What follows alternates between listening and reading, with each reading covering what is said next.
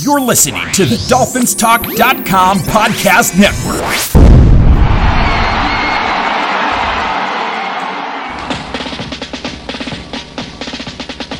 Miami's got the Dolphins, the greatest football team. We take the ball from goal to goal like no one's ever seen. We're in the air, we're on the ground, we're always in control. Hey, when you say Miami, you're talking Super Bowl. 'Cause we're the Miami Dolphins, Miami Dolphins, Miami Dolphins number one. Miami Dolphins, Miami Dolphins, Miami Dolphins number one.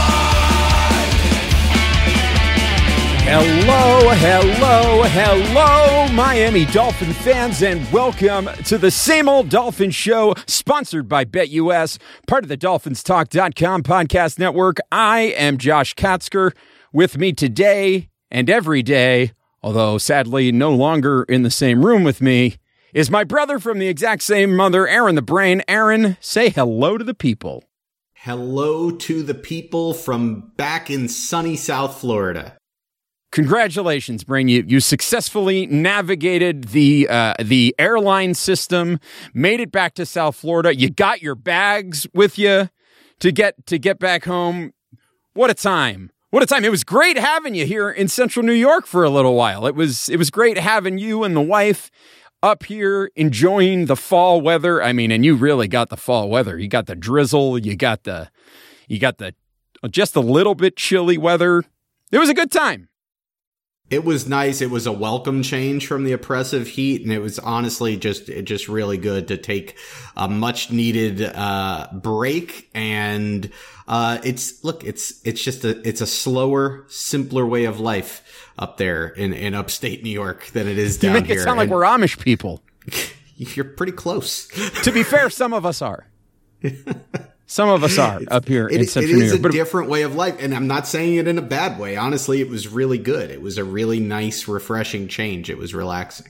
My wife was making a full court press to your wife, trying to get her to agree to move up here.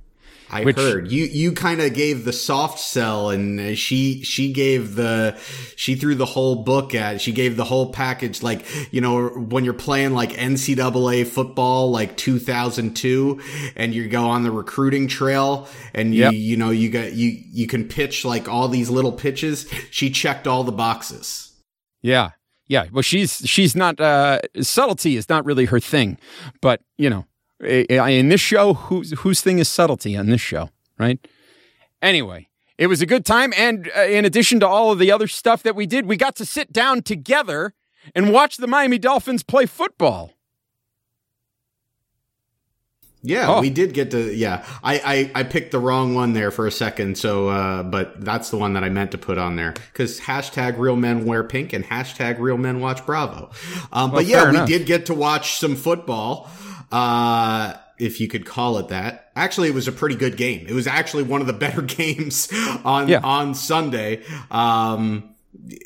It was a pretty dreadfully boring first half, but the second half was pretty entertaining. Yeah, it was. It turned out to be a pretty exciting game, although the ending was pretty predictable. It was a very Same Old Dolphins finish to the game, to the surprise of nobody on this room. I think, you know, you and I looked at each other when the Dolphins scored that touchdown and took the lead and said, there's no way that the Falcons don't just go down the field and kick the game-winning field goal here. We've seen it way too many times. There was nothing surprising about it, especially this year. Like, I mean, the second the Dolphins scored and you said, oh, there's like 2.5 minutes left, we'll still lose this thing. And I called it. I called it. It was the Younghoe Koo revenge game. And there you have it. That's true. He did not miss that kick at the end this time. And so the Dolphins end up on the wrong side of the 30-28 final score, which is a bummer. Drops them to 1-6 on the season. It's just a mess. And, you know, it's a mess just from the football side of things before you even get into all of the off-field stuff that is going on as well, which we are absolutely going to talk about today. But first, a reminder to everybody, if you haven't done so already, to make sure that you're following both the Brain and I on Twitter. I'm at Amplified to Rock. He is at Aaron the Brain. That's at Aaron the Brain. The show is at Same Old Dolphins. We ask you to download, rate, review, and subscribe to the show on Apple Podcasts, Spotify, Stitcher, and all of the places where you can find podcasts. And don't forget to visit DolphinsTalk.com each and every day. It is your one-stop shop for all things Miami Dolphins. Site is going crazy. And also make sure that you're heading over to the Dolphins Talk YouTube page. Those of you who are watching us live on YouTube right now, hello. How are you? Big shout out to all of you watching live on YouTube. Make sure you hit the like button. Make sure you subscribe to the channel. And make sure you turn on notifications so you don't miss when we go live or when everybody else on the website goes live on the Dolphins Talk YouTube channel. All right, let's get into it, Brain. This was a tough game for the Dolphins in a lot of ways. The defense continues to just be kind of an utter disaster at this point in time. But this was a game where, aside from the fact that the defense played a terrible game, the quarterback, with the exception of two absolutely brutal interceptions, and he played pretty well with 32 of 40 for 291 yards, 4 touchdowns. Obviously, you can't say he played well, but he threw 2 interceptions. He threw 2 absolutely brutal interceptions in the 3 complete games that he's played this year. He's thrown at least 1 pretty brutal interception, but he otherwise has played pretty well. And between the game that he played in London against the Jaguars and then this game against the Falcons, he's looking like a pretty good quarterback right now for a guy who's had 14 career starts altogether. So, Brain, what I want to know is, without getting into all of the other stuff just yet, what is your opinion right now as we are through 14 games total of the NFL career of Tua Tagovailoa? He looks like, right now he's just, an average NFL starting quarterback, maybe not even at this point. I mean, he looks like his ceiling, I still think he can be very good.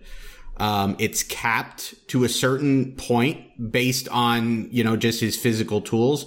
But in order to be a great quarterback with the tools that he does have, you need to have great accuracy, great anticipation. You need to be a quick decision maker, and he does all of those things. So there's no reason to believe that he can't develop. But that said, you just can't keep making excuses for him. You can't sit there and say that he played really well, except for those 2 interceptions. And if you just take out those 2 interceptions, he played really well. No, you can't do that. You can do that if it happened every now and then, but it's happening every game. And these are not just interceptions. They are brutal interceptions. You're talking about an interception in the end zone where he throws into double coverage. It's just a bad decision and a bad throw. You have for the second week in a row, an interception that comes on the first play after the Dolphins defense creates a potentially game-changing turnover, and then we give the ball. These are huge momentum swings. These are the kind of plays that at the end of the day decide games. They are the difference between wins and losses. And so much of how we grade quarterbacks and, decipher quarterbacks' legacies and how good they are comes back to wins and losses, fair or unfair. But one of the keys in winning and losing games is protecting the football and doing it at the times that are the most opportune. And he has had over the last 2 weeks 3 of the worst interceptions at the worst possible time that you can have those interceptions, and that cannot be ignored. Did he play pretty well other than that? Yeah, I mean, he's fine.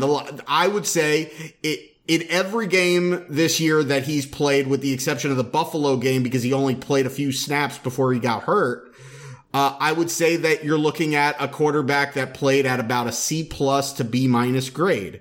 And that's where he's been. And just call it the way it is. That's fine. And you could use the caveat that he's young and he's only made so many starts. And that's fine if you want to feel better about it. But at the end of the day, you're going to look at Justin Herbert and you're going to say, well, he's played, a few more games, but at the end of the day, Justin Herbert looks like a legit franchise quarterback. And we're, the second year now, we're about a year and a half into the Tua career and we still don't know. And the fact that you don't know is telling, at least to some extent. And I'm not saying that he's not going to be, because like I said, when you don't have certain physical tools, it takes longer to really hit that level because you're relying on things that take a little bit more experience and nuance. Things like anticipation and accuracy, because your margin of error is smaller because you can't rely on just the elite athleticism. So that being said, right now where we're at with Tua, he looks fine, but he doesn't look great, and you should not be sold one way or another at this point that he is the franchise quarterback. And I don't think you should necessarily be sold otherwise either. Yeah, and I think that is I think that's an important thing that you just mentioned there, is that you said you think it's too early to make a judgment one way or the other on whether or not he's the franchise quarterback. Like you don't think it's necessary. You think it might even be too early to make the decision that, no, this guy is definitely not the franchise quarterback. Let me ask you this. Do you think, and granted, it's only been, let's call it 3 games this season, because we won't count the Buffalo game because he was annihilated before he had a chance to even do anything.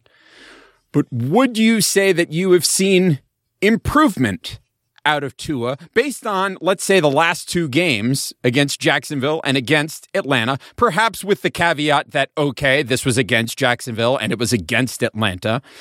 But would you say that you have seen improvement out of Tua over what you saw in the majority of his starts last year? And I'll take the Arizona game out of that because I think that was, up until these last couple of games, Tua's best performance as a Miami Dolphin.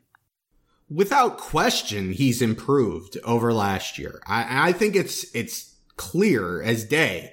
You just see a guy, and you saw it in the preseason, and granted, you can't, ultimately you need to see it in the regular season, but even in the preseason, you could just tell, like, this is a guy that's not looking over his shoulder. This isn't a guy that's still learning how to play at the level. He just has a certain level of confidence. He's much quicker to make his reads. He's getting the ball out quick. He's decisive.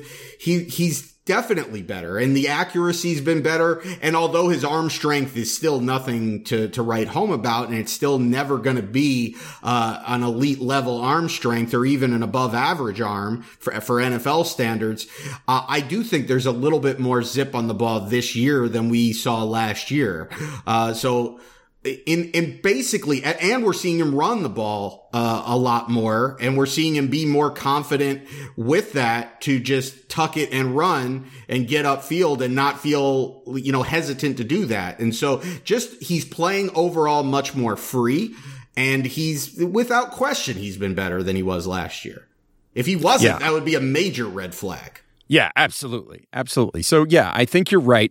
I think this is a guy that is improving. And I think it's clear. And I think if you are watching this guy play and you don't see improvement, I don't know what to tell you if you don't see improvement, because he is taking strides forward. I can see that your evaluation is, this is not the guy for me. And at this point, this guy is not doing the things that I want him to do. I can see if that is what your valuation of things is. But I think saying that there hasn't been improvement is being a little bit intellectually dishonest when it comes to evaluating a talent such as Tua Tagovailoa. And I think what is most interesting is that this is a guy who is continuing to go out there and improve, and he's working hard to make himself a better football player. And he's doing that largely with a team around him that is in some ways worse than the team was last year.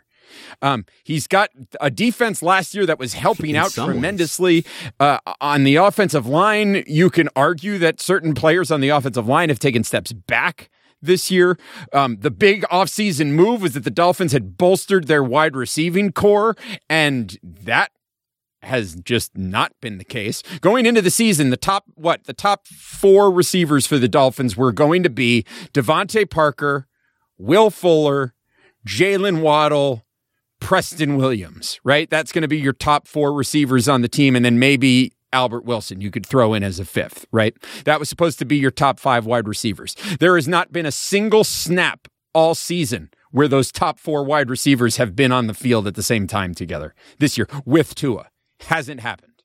Has not happened where Tua has been on the field at the same time as those 4 wide receivers. So again, he's largely making the most of this while he's throwing it to Jalen Waddle, who it is inexplicably being utilized horribly with these short routes as opposed to, putting him down the field and having him run deep routes. It's really not something that we're seeing a lot of. But we're seeing that connection between Mike Gesicki. It's still there. We're seeing the connection with Tua and Waddle in the short routes. But otherwise, he's still throwing the ball to Mac Hollins, and he threw a touchdown pass to Isaiah Ford, who's in like his 18th tour of duty with the Miami Dolphins at this point.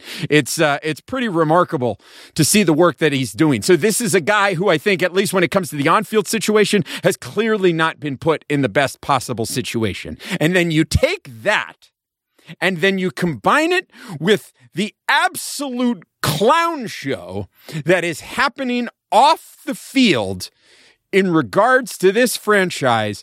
It's a wonder that guy can go out there and play football at all based on what he's been dealing with. Because this is a guy who essentially since the end of last season has heard nothing but nonstop hints, whispers, and outright screams from people that this is a Miami Dolphins team who is looking to bring in a quarterback who is in a lot of legal trouble off the field to come in and be their new franchise quarterback. So this guy who was drafted 5th overall, supposed to be the new franchise quarterback, gets the team handed to him, and now has been constantly listening to all of the rumors of everything that's been going on off the field leading up to this season. And now in season, the mess has somehow gotten worse, Brain.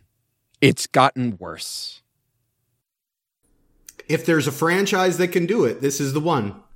I don't understand how this team, and we talked about it in our last episode, was a lot about the sort of you and I sharing our emotional perspective of why we did not want the Dolphins to make some move for the quarterback in Houston because of everything that is going on off the field with him and surrounding him. We talked about that. We made that discussion. So today we're going to try to talk really more about just the absolute lunacy of what the Dolphins are doing in terms of just from the football perspective, right? From the perspective of even if you do not care at all about the off-field issues, right? You don't care. It doesn't bother you. It's totally fine. They're just accusations, whatever. Okay, fine. I don't agree with you on a person-to-person level when it comes to that, but whatever. We'll set that aside for now. The fact of the matter is those things exist, right? These accusations exist. The civil suits exist. The criminal suits exist. Right? And because of that, there is not clarity on what the league is going to do and what might happen outside of the jurisdiction of the National Football League with this player. So how do you, in any way, shape, or form, justify not only making the phone calls and having the conversations and negotiating, but eventually coming to a place where you have reportedly agreed to terms for a trade for this player and letting all of this get out there, doing it not so secret. It's not like you're doing this under, cloak and dagger, trying to be very sneaky about it. These negotiations are happening and it's being reported. And in the meantime, you've got this essentially still rookie quarterback leading your franchise who is trying to put the team on his shoulders to the best of ability. Brain, this whole situation is such a joke. It's such a joke. They've completely bungled this whole thing. And look, where we land on this. You know where I land on this as far as not wanting them to get Watson. But I'll say this. If you made up your mind that you were going to go after him, and part of the reason why you're pursuing him so hard while all of this stuff is out there is because this stuff is out there and that makes him more of a value. It drops the asking price for Deshaun Watson. Then when you agree to terms, just make the frickin' move. Just make the move because that's your guy. It's obvious that you want him. You're not going to get clarity. You know that you've known the entire year that you're not going to get clarity as far as his legal issues and what's going to happen there. You really think... Did you think 2 weeks ago? Did you think last week? Did you think this week that somehow you were going to get this giant news break that all of a sudden he was going to be cleared? No, this is going to go well into the remainder of this season and into next offseason with the whole legal issue. And then the NFL, because he hasn't been charged, they aren't going to do anything until the legal system, runs its course. So you're not going to get clarity on that either. So if you were waiting for this the entire time and you weren't going to make the move until you had that, then you should have come out right at the beginning of this and just said, we're not going to trade we're not even going to discuss Deshaun Watson. We're not even going to entertain the idea of trading for this guy until this stuff is settled. But no, you've been out there. You've been making these phone calls. You've been having these conversations, so much so that we have now the news that they have agreed to terms and that they're just waiting on this. So at this point, what are you waiting for? You're waiting for clarity so that his asking price, so you can have more teams in the discussions, so that your asking price turns back into 4 first-round picks, a second-round pick, a third-round pick, and more draft capital. So they've made it actually worse on themselves to where, the one argument that you could have made for it making sense to trade for Watson at this time was that because of all of this, it's a gamble, but you're playing the game that you're going to get him for a value. Now you're not even going to get him for a value because you're waiting for the whole thing to clear up. If you're going to do it, grow some frickin' balls and do it.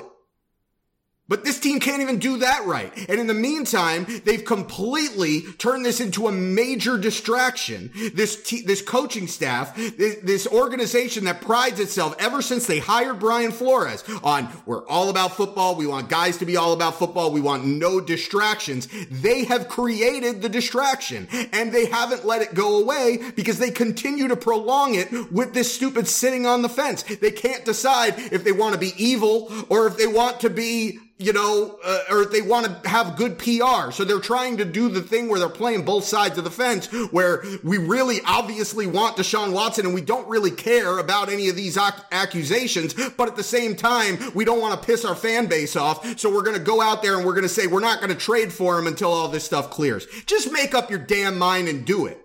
Do one way or another. Say it's happening or it's not happening, but the more you sit on the fence, the more you're the same old Dolphins. Right, and it's just, and what's happening is they're just completely alienating a fan base that is already furious with the team because they've taken such enormous steps backwards this year. And yeah, sure, maybe this is a team, and there was some speculation in the offseason that this team was going to be a victim of its own success because they had arrived a little early with the 10-6 record last season. But now here they're sitting at 1-6. The defense has taken enormous steps back. Shedding all of the big contracts, those veteran players, those leaders from the team has taken an enormous toll on this defense, which has taken big steps back, and they can't seem to stop anybody to the point that in the last 2 games, they were up against 2 of the weakest teams or 2 of the perceived weakest teams in the National Football League, and they lost to them twice, right?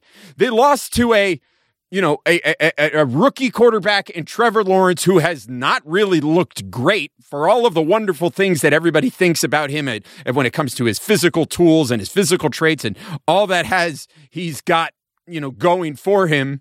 And you lost to a still very good quarterback in Matt Ryan, but a Matt Ryan who is, he's a lot closer to being washed than he is to being clean, if you know what I mean. And the Dolphins lost to him, and Kyle Pitts ran wild all over the team, which, fair enough. And I mean, it is a very ugly situation. And then you take that with the way that the Dolphins are kind of misusing Jalen Waddle. Almost everything concerning the on-field product has been a disaster this year. So then to add on to that with this 3-ring circus off the field, it's just, I don't understand what this organization is doing. This team that seemed to have a very clear-cut plan going forward. And Steve Ross, who said specifically and explicitly that he was ready to go forward on this plan and to follow that plan where it took us, is now jumping off ship, abandoning ship, and saying, okay, let's go get this quarterback. And make no mistake, because I know that there are people out there that say, let's not put this on Steve Ross because it's coming, all of this Watson stuff is coming from the football guys, the Chris Greers and the people in the front office. Steve Ross is the owner of a multi-million-dollar business called the Miami Dolphins. And he has been talking about the importance of creating a team that is going to be something that is looked up to in the community and high character guys and that sort of thing. And all he's got to do is come out and say, no, we are not doing this. That's all he has to do. All he has to do is look at this situation and go, this is a PR nightmare. Even if he really wants this guy, all he has to do is say, we can't make a move for this player. Right. He could even say, we can't make a move for this player right now. And that would even be an improvement over what's happening and what's been said. But they're not doing that. And so we sit here, fans of a 1-6 football team that seems to be going nowhere fast on the field and is off the field just a 5-alarm dumpster fire. It's a 3-ring circus and a 5-alarm dumpster fire. It is just a complete mess. And as you said, they continue to be the same old Dolphins. Is there anything else that you want to say when it comes to this situation? No, it's just more of the same. They're completely clueless. They completely they have no conviction one way or another. It's the same thing in building the roster. It's 1 year it's one plan, and then the next year they decide, 1 year we're going to sign all these guys. We're going to go out. We're going to sign Shaq Lawson. We're going to sign Kyle Van Noy. We're going to sign Eric Flowers. And then the very next off season, we're cutting Van Noy after giving him a 3-year contract. We're trading Shaq Lawson. We're trading Flowers for pennies on the dollar just as a salary dump. We're releasing the linebacker that we got back in the Kyle Van Noy deal after saying that he was a big piece of the puzzle because of his run defense. And now our run defense sucks even more than it did last year. This team has no conviction with any decision that they make, yet somehow people are going to laud them and they're going to say, well, they're great at admitting that they made a mistake and pivoting. Well, you can only pivot so many times before you realize that you've just been pivoting in a circle, and that's where where we've been at for the last 20 years is pivoting in this circle over and over again. Yeah. The Dolphins are pivoting in a circle on a treadmill. They're going nowhere, and it's just really, really, really hard to watch. And so at this point, we know that there's less than a week to go as we record on Wednesday night, less than a week to go until the trade deadline is here.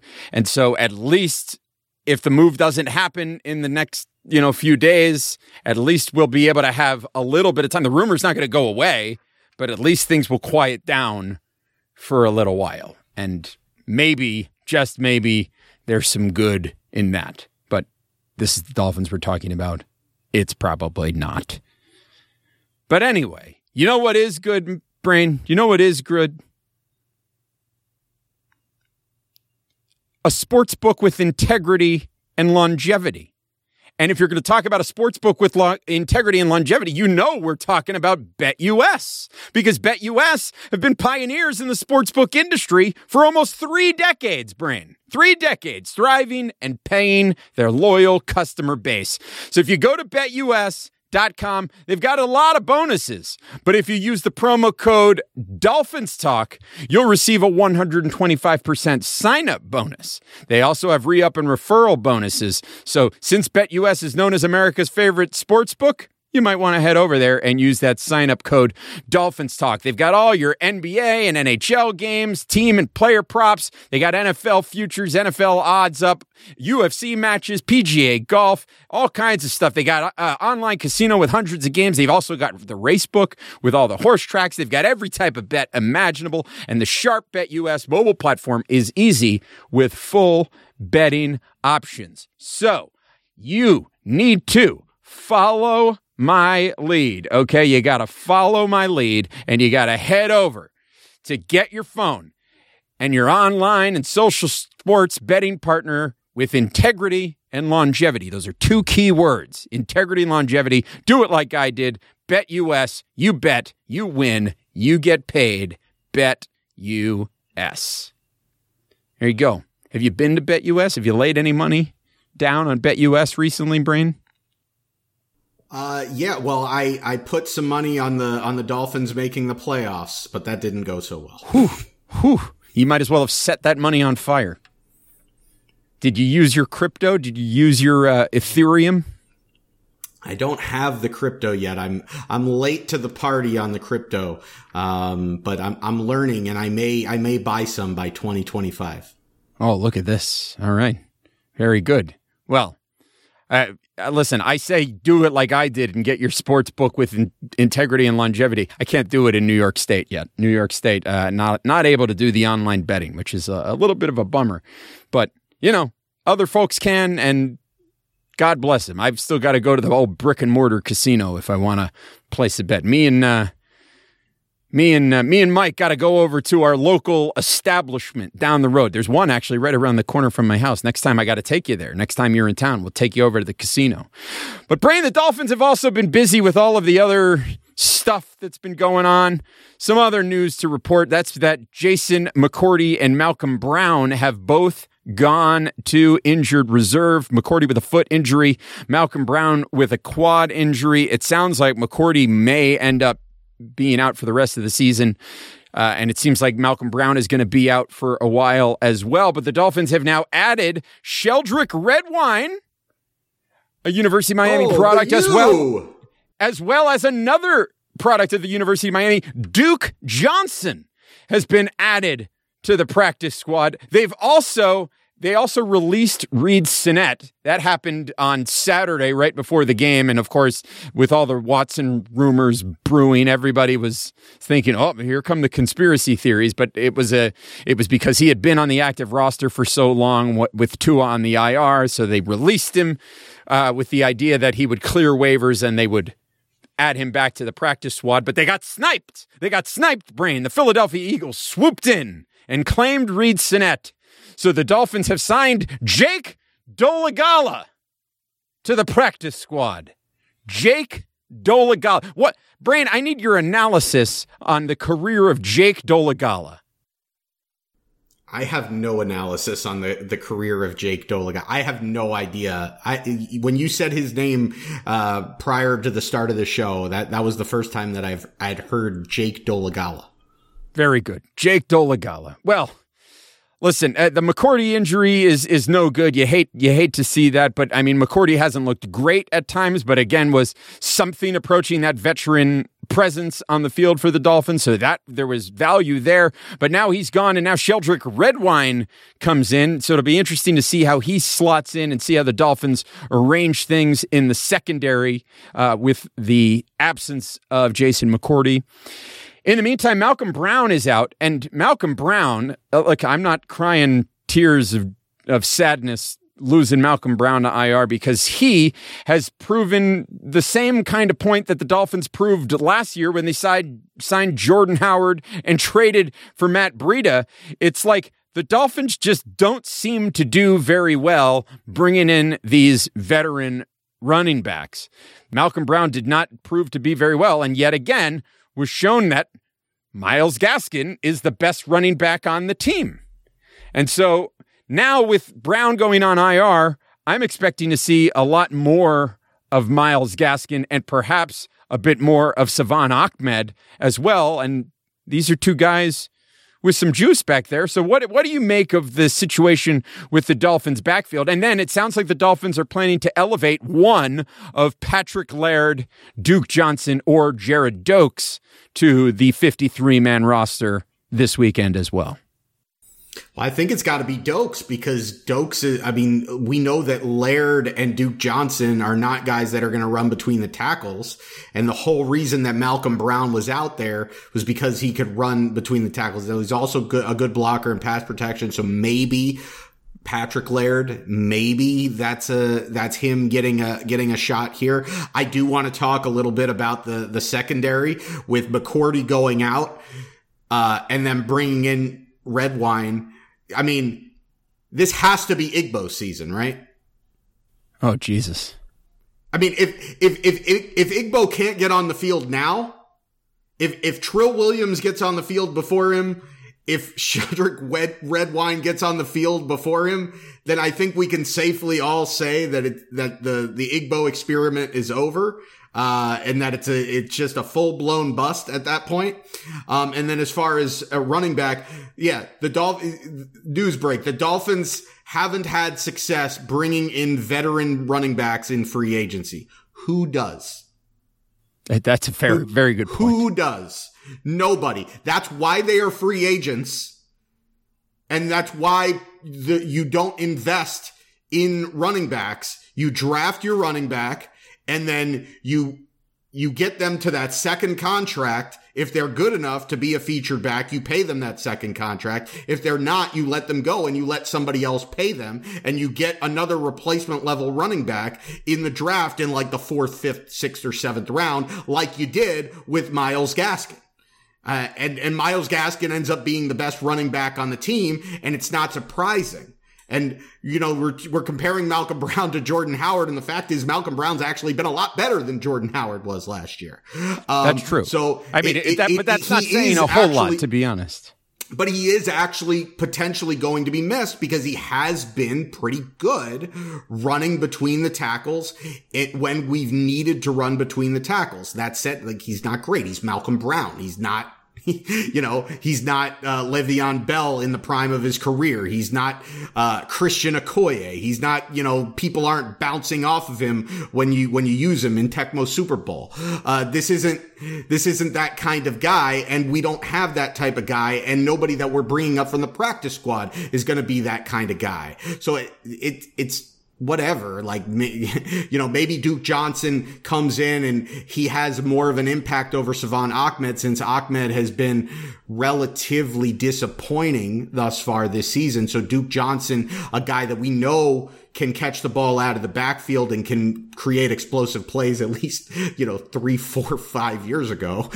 Maybe he doesn't have anything left in the tank. We don't know that, but we know that he can catch, and run routes. So maybe that's how they use him. And they just go to this whole, you know, forget running the ball between the tackles. Myles Gaskin will be the guy when we want to run it. He'll be every down back. And then when we want to, you know, give Myles Gaskin a break, then instead of going directly to Savon Ahmed, maybe Duke Johnson gets a chance. But I do think that Jared Dokes makes a lot of sense because of the way that he runs and because of his sheer size. If they want to bring up a guy that's going to run between the tackles, then Jared Dokes would be that guy. And he's very helpful in that pass protection as well. Back there, he's proven he's got a little bit of that in him as well. So that's where the Dolphins are at in the running back situation, which now brings us to the part of the show that I'm really excited to talk about. Our preview of the Miami Dolphins traveling to Orchard Park, New York, to take on a Buffalo Bills team that is coming off of a bye, and right before their bye, lost on the road to Ryan Tannehill, Derrick Henry, and the rest of the Tennessee Titans. So you've got an angry Buffalo Bills team who have had a week off going up against the Miami Dolphins team that has lost 6 consecutive games and just happens to have no clue what to do when it comes to playing a football game against the Buffalo Bills. Brain, I don't know that there's a whole lot of point in getting into the weeds of what we expect to happen on Sunday. So let me just ask you this. Is there any way the Dolphins lose this game by fewer than 3 touchdowns? I thought you were going to say but fewer than 35 points. Fewer than 3 touchdowns. I mean, fewer than 3 touchdowns. I guess it's possible if the Bills, pull their starters relatively early. If this isn't a game, if the Bills are up by 30 going into the fourth quarter, they might pull their starters and then we get some garbage time scores to get it less than three touchdowns. So that's it. It's Josh Allen and Stephon Diggs are all on the bench in the fourth quarter. And the Bills have also pulled off all their...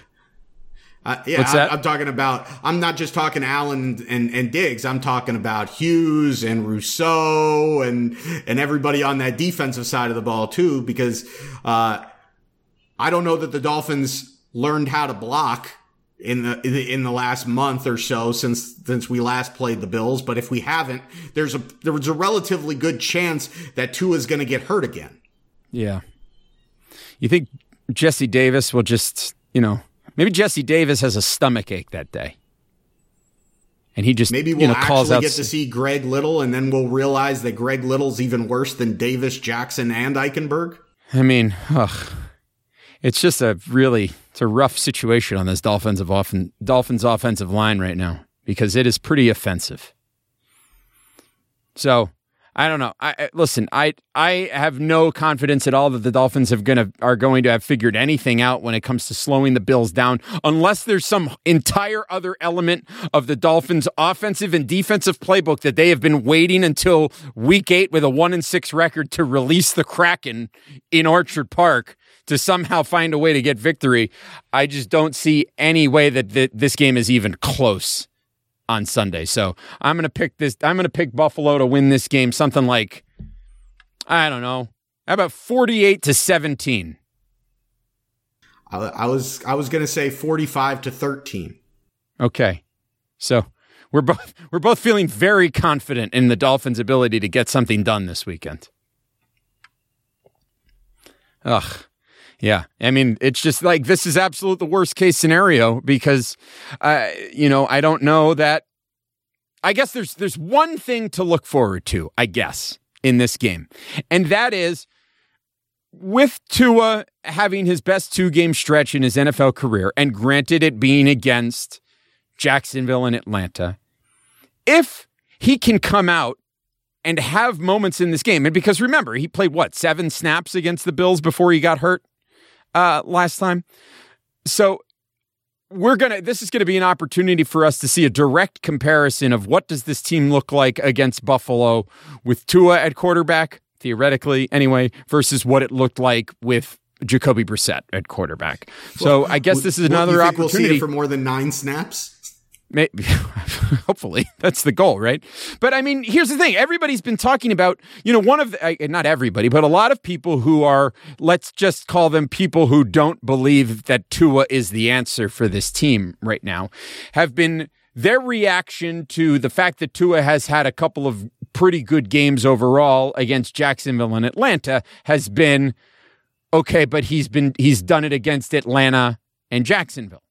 So let's see what he does against a team like the Buffalo Bills, who, before they were shredded by Ryan Tannehill and Derrick Henry and the Tennessee Titans, had, this was the best defense in the National Football League. So I guess the thing is, if Tua can put up numbers similar to what he's put up the last couple of weeks and do it in Buffalo against the Bills, that's, I think, pretty helpful information, don't you think? Yeah, I mean, I'm still laughing at this whole idea that Tua had these great games, and we're saying, oh yeah, but he did it against the Jags and the Falcons, and I'm sitting here and saying, what did he even do? He played average NFL quarterback, slightly above average NFL. He played C+, B- quarterback. He played well, but made horrible mistakes that cost them the football game. But he did so well against two of the worst defenses. He didn't even win.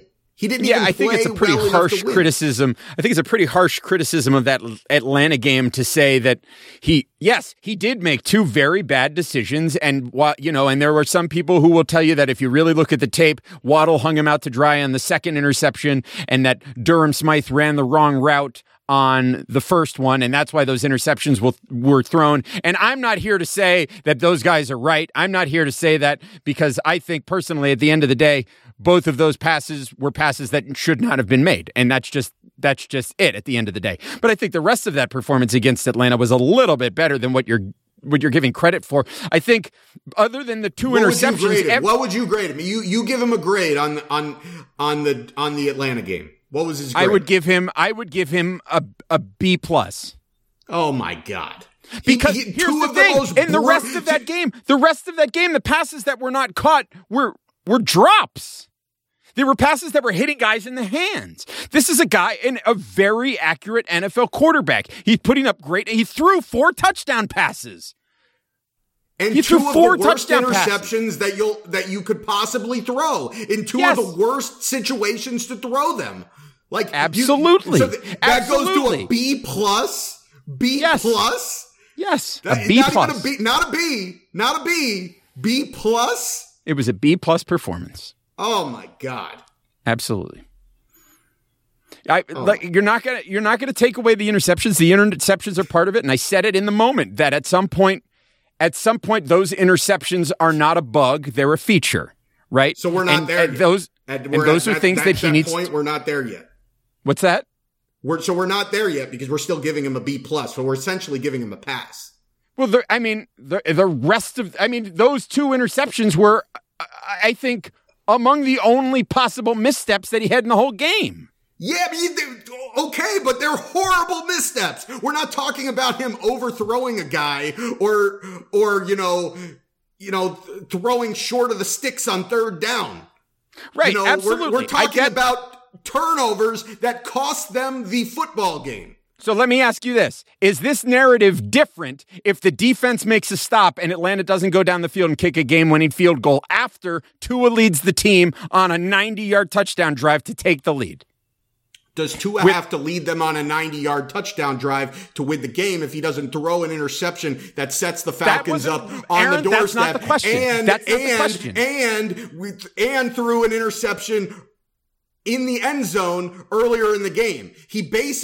That's at the very least 3 points that he took away from Miami and 7 points that he essentially gave the Falcons. So that's 10 points already that we gifted the Falcons because of Tua's turnovers in a game that we lost by 2 points. Did Tua I didn't say he had a bad game. I said C+/B-. So I said C+. But here's the thing. B+? You said one of your arguments was he didn't even win the game, is one of your arguments, right? He didn't even win the game. He went down there and led them on a fourth quarter touchdown drive to give them the lead. And then the defense, as we've seen this team do, folded and let the Falcons go down the field and kick the game-winning field goal. What I'm saying is, if the Falcons don't go down the field and kick that game-winning field goal, the narrative is Tua leads game-winning touchdown drive.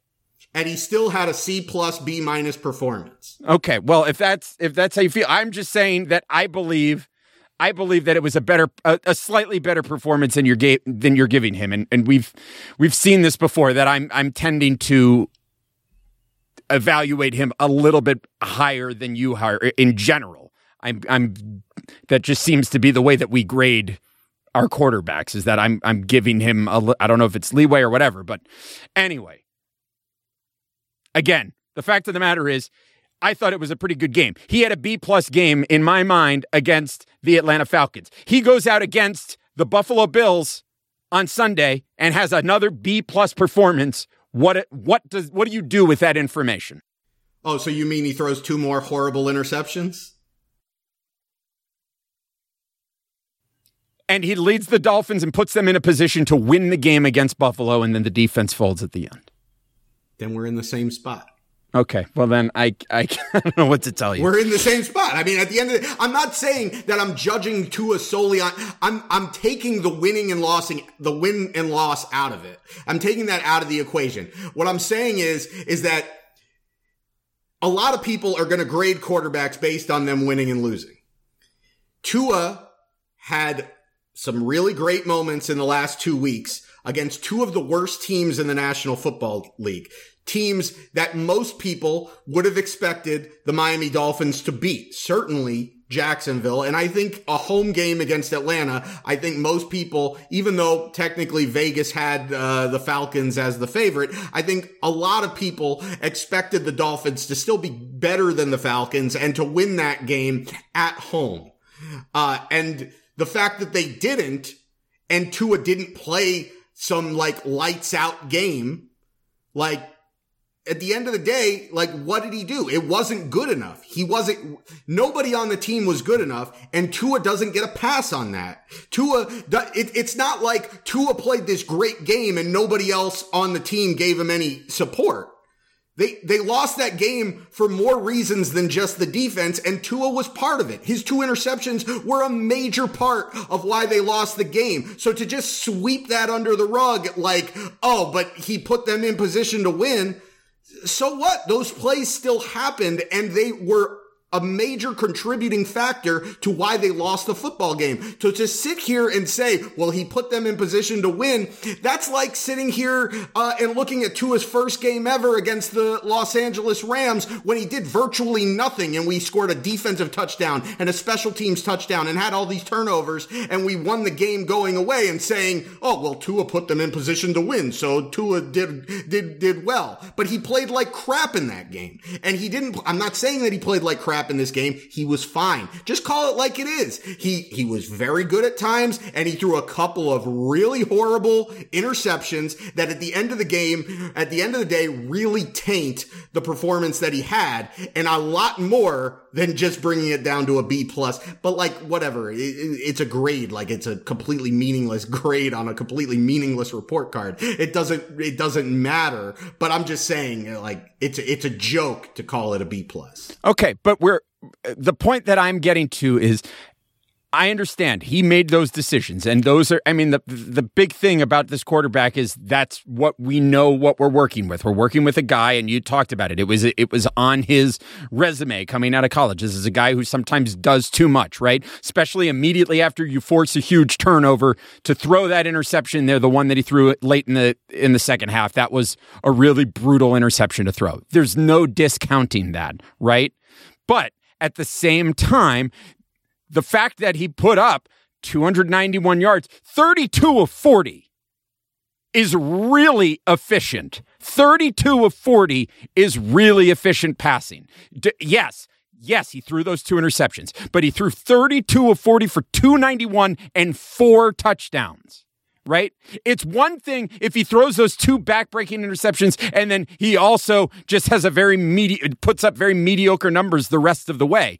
The other numbers are really great. Yes, there's as you said, 2 interceptions are really bad. But if he goes in, right, and he puts up 291, completes 32 of 40 passes in Orchard Park against Buffalo, against this Bills team. Yeah, sure. That's the point that I'm making here. That's the point. That if he can go and he can put on that kind of performance this weekend, then that is a huge step forward for this quarterback, especially in light of all of the nonsense that is happening off the field surrounding him. The fact that he would be able to put his head down and put that together against Buffalo, that would be a big deal. Now, is he going to do that? I don't know. Right. I would say the odds are probably against it, but... Well, that's the whole thing. Like, you're sitting here and on one hand you're saying, oh, well, he did it against Jacksonville and against Atlanta, and you're giving him a hard time. But if he does it against Buffalo, is it going to be great? Yeah, sure. But do it. Are you expecting him to do it? That's what I'm saying. Are you expecting it? I'm not expecting him to do it. You just sat here and said if he does it, it's the same thing. No, you said if he plays another B+ performance, which I jokingly said, oh, so that means he's throwing 2 horrible interceptions. I didn't say anything about, oh, he's, throwing for 300 yards and 80% completion percentage or anything like that. I didn't put up any kind of numbers or anything like that. If he plays a B+ game from my perspective, then against Buffalo, then yeah, I'll give him props for that. But a C+ game, which in my opinion is what he played, if he does that against Buffalo, then we're not going to be in position to win the game. Unless the defense unexpectedly has a great game. Can I tell you the best way to put yourself in position to win a game? Do tell.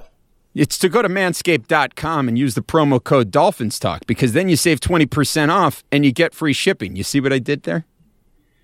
I do see what I did there. That's what you got to do. You got to go to manscaped.com. You got to use the promo code DolphinsTalk, and then you got to buy the Performance Package 4.0. You got to get the Lawnmower 4.0. You got to get the Weed Whacker. You got to get the ball deodorant and the Crop Reviver toner. You got to get the boxer briefs. You got to get the whole situation. You got to get the Shed travel bag. You got to get all that stuff over at manscaped.com. Whether you buy a ton or you buy a little, you're getting 20% off and you're getting free shipping when you use the promo code DolphinsTalk. And listen, that's going to put you in position to win. That is going to have you completing 32 out of 40 passes. Because listen, no matter how well you're manscaped, you're not going to hit a home run every single time. You're not always going to throw a touchdown pass. Sometimes you throw a terrible interception. But if you go to manscaped.com, use the promo code DolphinsTalk, you could certainly help out your situation a little bit, is all I'm trying to say. So go over there, go over to DolphinsTalk.com, go to manscaped.com, use the promo code DolphinsTalk, save 20%, get free shipping, and I'll tell you what, you'll stiff arm your pubes right out of the playoffs this year with Manscaped. And as always, your balls will thank you. Oh, Mike is asking, Mike of Dolphins Talk is asking everybody who's viewing what they would grade Tua's performance as this weekend. I actually asked that. That was actually me. Oh, that was the brain. I figured out how to do the comments from the Dolphins Talk YouTube. Look at you. I figured it out while you were doing Alexander the Thompson says C+. Cap for Life wants us to put up a poll. I don't know how to do that in the comments. I don't know how to do it in the comments, but, Oh, PFF sucks is a great comment. Anyway. We'll see. I saw another C comment there. C+, B+, Chris L, B-. Give him a C, C+. So, a lot of different. The grades all seem to be ranging from C to B+. They're in the same ballpark here. It's not like you evaluated him at a D and I gave him a B+. There's not that much difference between a C. Angry Al then we have somebody say A+, and then Angry Al says F. But let's be honest. If Angry Al's not giving you an F, you're doing something wrong. So, anyway, now I don't think we're going to get objective answers any longer from the comments here on YouTube. But appreciate everybody giving us the feedback here and for watching live here on the live stream. And of course, everybody who is listening in podcast form, we appreciate it very much if you go over and you leave a 5-star rating and a positive review in Apple Podcasts and everywhere else that you find the podcast. We appreciate that very much, and thank you for listening, as always, to the Same Old Dolphins Show. Brain, any parting words before we go? Because you're going to do a DolphinsTalk.com daily this week that the people will hear on Friday morning. But the next time that we're together for the Same Old Dolphins Show will be either Monday right before the trade deadline, or maybe we might even hold off and do it on Tuesday right after the trade deadline. So, Brain, what are your final parting words here before we sign off until the trade deadline? We're gonna find out how big these guys' balls are. And when I say these guys, I'm talking about the Dolphins front office here, because look, they've played their hand at this point. They want Watson. Honestly, like, I don't want them to trade for Watson. I've made no bones about that. But at this point, you've already made your bed. You know, like, everybody knows that you want the guy. So if you're going to get him, just get him now while you can get him for a discount. If he gets suspended, then he gets suspended. Whatever. You got him under contract for a few years. Like, it's whatever. I don't want them to trade for him, but at this point we know that we want him. So it doesn't matter. To me, it doesn't matter, if they trade for him or not. The intention is there. So at this point, just fucking make the trade already. Just do it. Like, you know, he's your guy. Just go get him. Trade Tua for a first round pick. Because whether you get that first round pick now or you get it in the off season, Tua's played well enough to where you should get a first round pick back for him. In my opinion. You get a first round pick back for a quarterback who's putting up C+ performances. 14 games into his career. Yeah. I think as for what Tua is, I believe that Tua absolutely has the potential to be a franchise quarterback, a top 10 quarterback, maybe a top 15 quarterback, definitely, and potentially even a top 5. The margin for error is small there, so I don't say that with a ton of confidence as far as the top 5, but I could certainly see him becoming a top 10 quarterback based on his tools. But there's also a lot of, there's a lot of question marks about his arm strength, about whether or not he can stay healthy through the course of a season, whether or not he can take a pounding for 16 games. But at this point, I think that you can get a first round pick for Tua. And so you're the Dolphins, Watson is your guy. Go ahead and just make the trade already and wait out as long as you have to and get the best deal possible that you can get for Tua and recoup that. And then if Watson gets suspended to start next season, well, then you live with it. You live with it because you're playing the long game anyway. You're not trading for Watson to try to win the Super Bowl right now. You're not trading for Watson to win the Super Bowl next year. You're trading for Watson to be your franchise quarterback for the next 5 to 10 seasons. So if that's what you feel he's going to be, and I don't know why you would make the trade or why you'd even agree to terms if you didn't feel that, especially considering all of this legal mess and the moral objections that you could have to it. So, they should make the trade. They absolutely should, regardless of whether there's clarity from the league or from the legal system. And I mean, I wouldn't make the trade, but if I'm Stephen Ross and Brian Flores and Chris Greer and they've all made up their mind, obviously, that Watson is the guy, then yes, they should make the move. And if they don't make the move, then we know that they're just scared. And they're scared to pull the trigger, and they're going to end up costing themselves more. And they're just going to end up prolonging this thing more, which is only going to hurt Tua. So, we're going to find out a little bit more about this Dolphins front office, but I can tell you one thing. My full expectation is for them to do the stupidest thing possible, because that's what they keep on doing year after year after year and week after week after week. Let me put something out there for you. Dolphins go up to Orchard Park this week and get boat raced. They lose to Buffalo 63-3. Does the deal get done before Tuesday? I don't know. I mean, I don't know. I don't think they're. So you don't think there's you don't think they'll be persuaded? I don't know what to believe, because I don't believe that.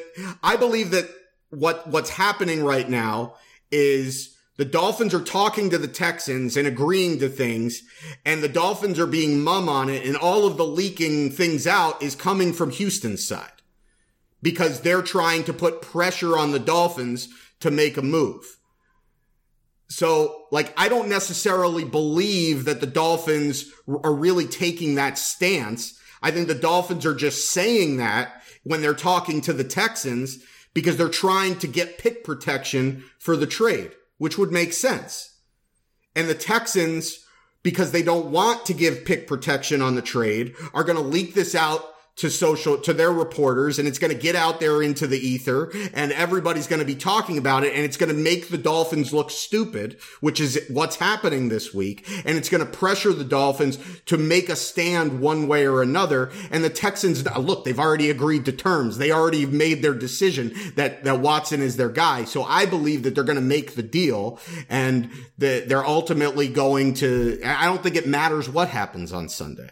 I think that if Tua plays poorly on Sunday, then the only thing that does is it hurts the value that they'll get back from Tua. If Tua plays well on Sunday, I don't think it dissuades them anymore from making the deal. I just think in a way, it almost makes them want to make the deal that much more, because then if Watson doesn't get suspended, they could throw Watson in there next week, and the last image that you have of Tua is him playing a really great game, and that's great for getting the most that you can back for him in a trade.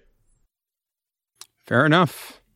Well, we'll see how it all plays out in the next 6 days, and we'll find out what this franchise is made of? ? I guess. Anyway. Whatever the case may be, wherever you are, find a healthy way to decompress from this Dolphins team, because, man, they can drive you to some awful habits. And listen, I'm going to go have a drink right now because I'm exhausted just thinking about it. Just thinking about this team. What? I'm going to watch part 3 of the Real Housewives of Beverly Hills reunion. I mean, and it's going to be far more entertaining than any Dolphins game we've watched this season. I'm going to go have some of that apple bourbon that I got from the apple orchard the other day. And it's going to be really, really great. So while Brain goes and watches the Housewives and I go drink the bourbon, I hope that all of you will take care of yourselves and each other. And we will talk to you again next time. And as always, go Dolphins! Miami's got the Dolphins, the greatest football team. We take the ball from goal to goal like no one's that ever side seen. Definitely we're made in the it. Air, we're on the ground, we're always in control. And when you say Miami, you're talking Super Bowl. 'Cause we're the Miami Dolphins, Miami Dolphins, Miami Dolphins #1. Miami Dolphins, Miami Dolphins, Miami Dolphins #1. Miami Dolphins, Miami Dolphins, Miami Dolphins #1. Miami Dolphins, Miami Dolphins, Miami Dolphins #1.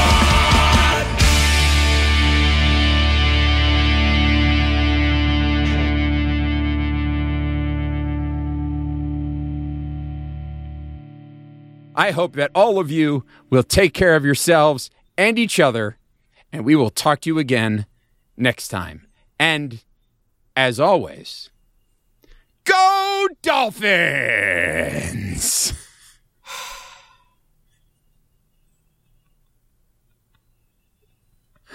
That sigh definitely made it into the broadcast.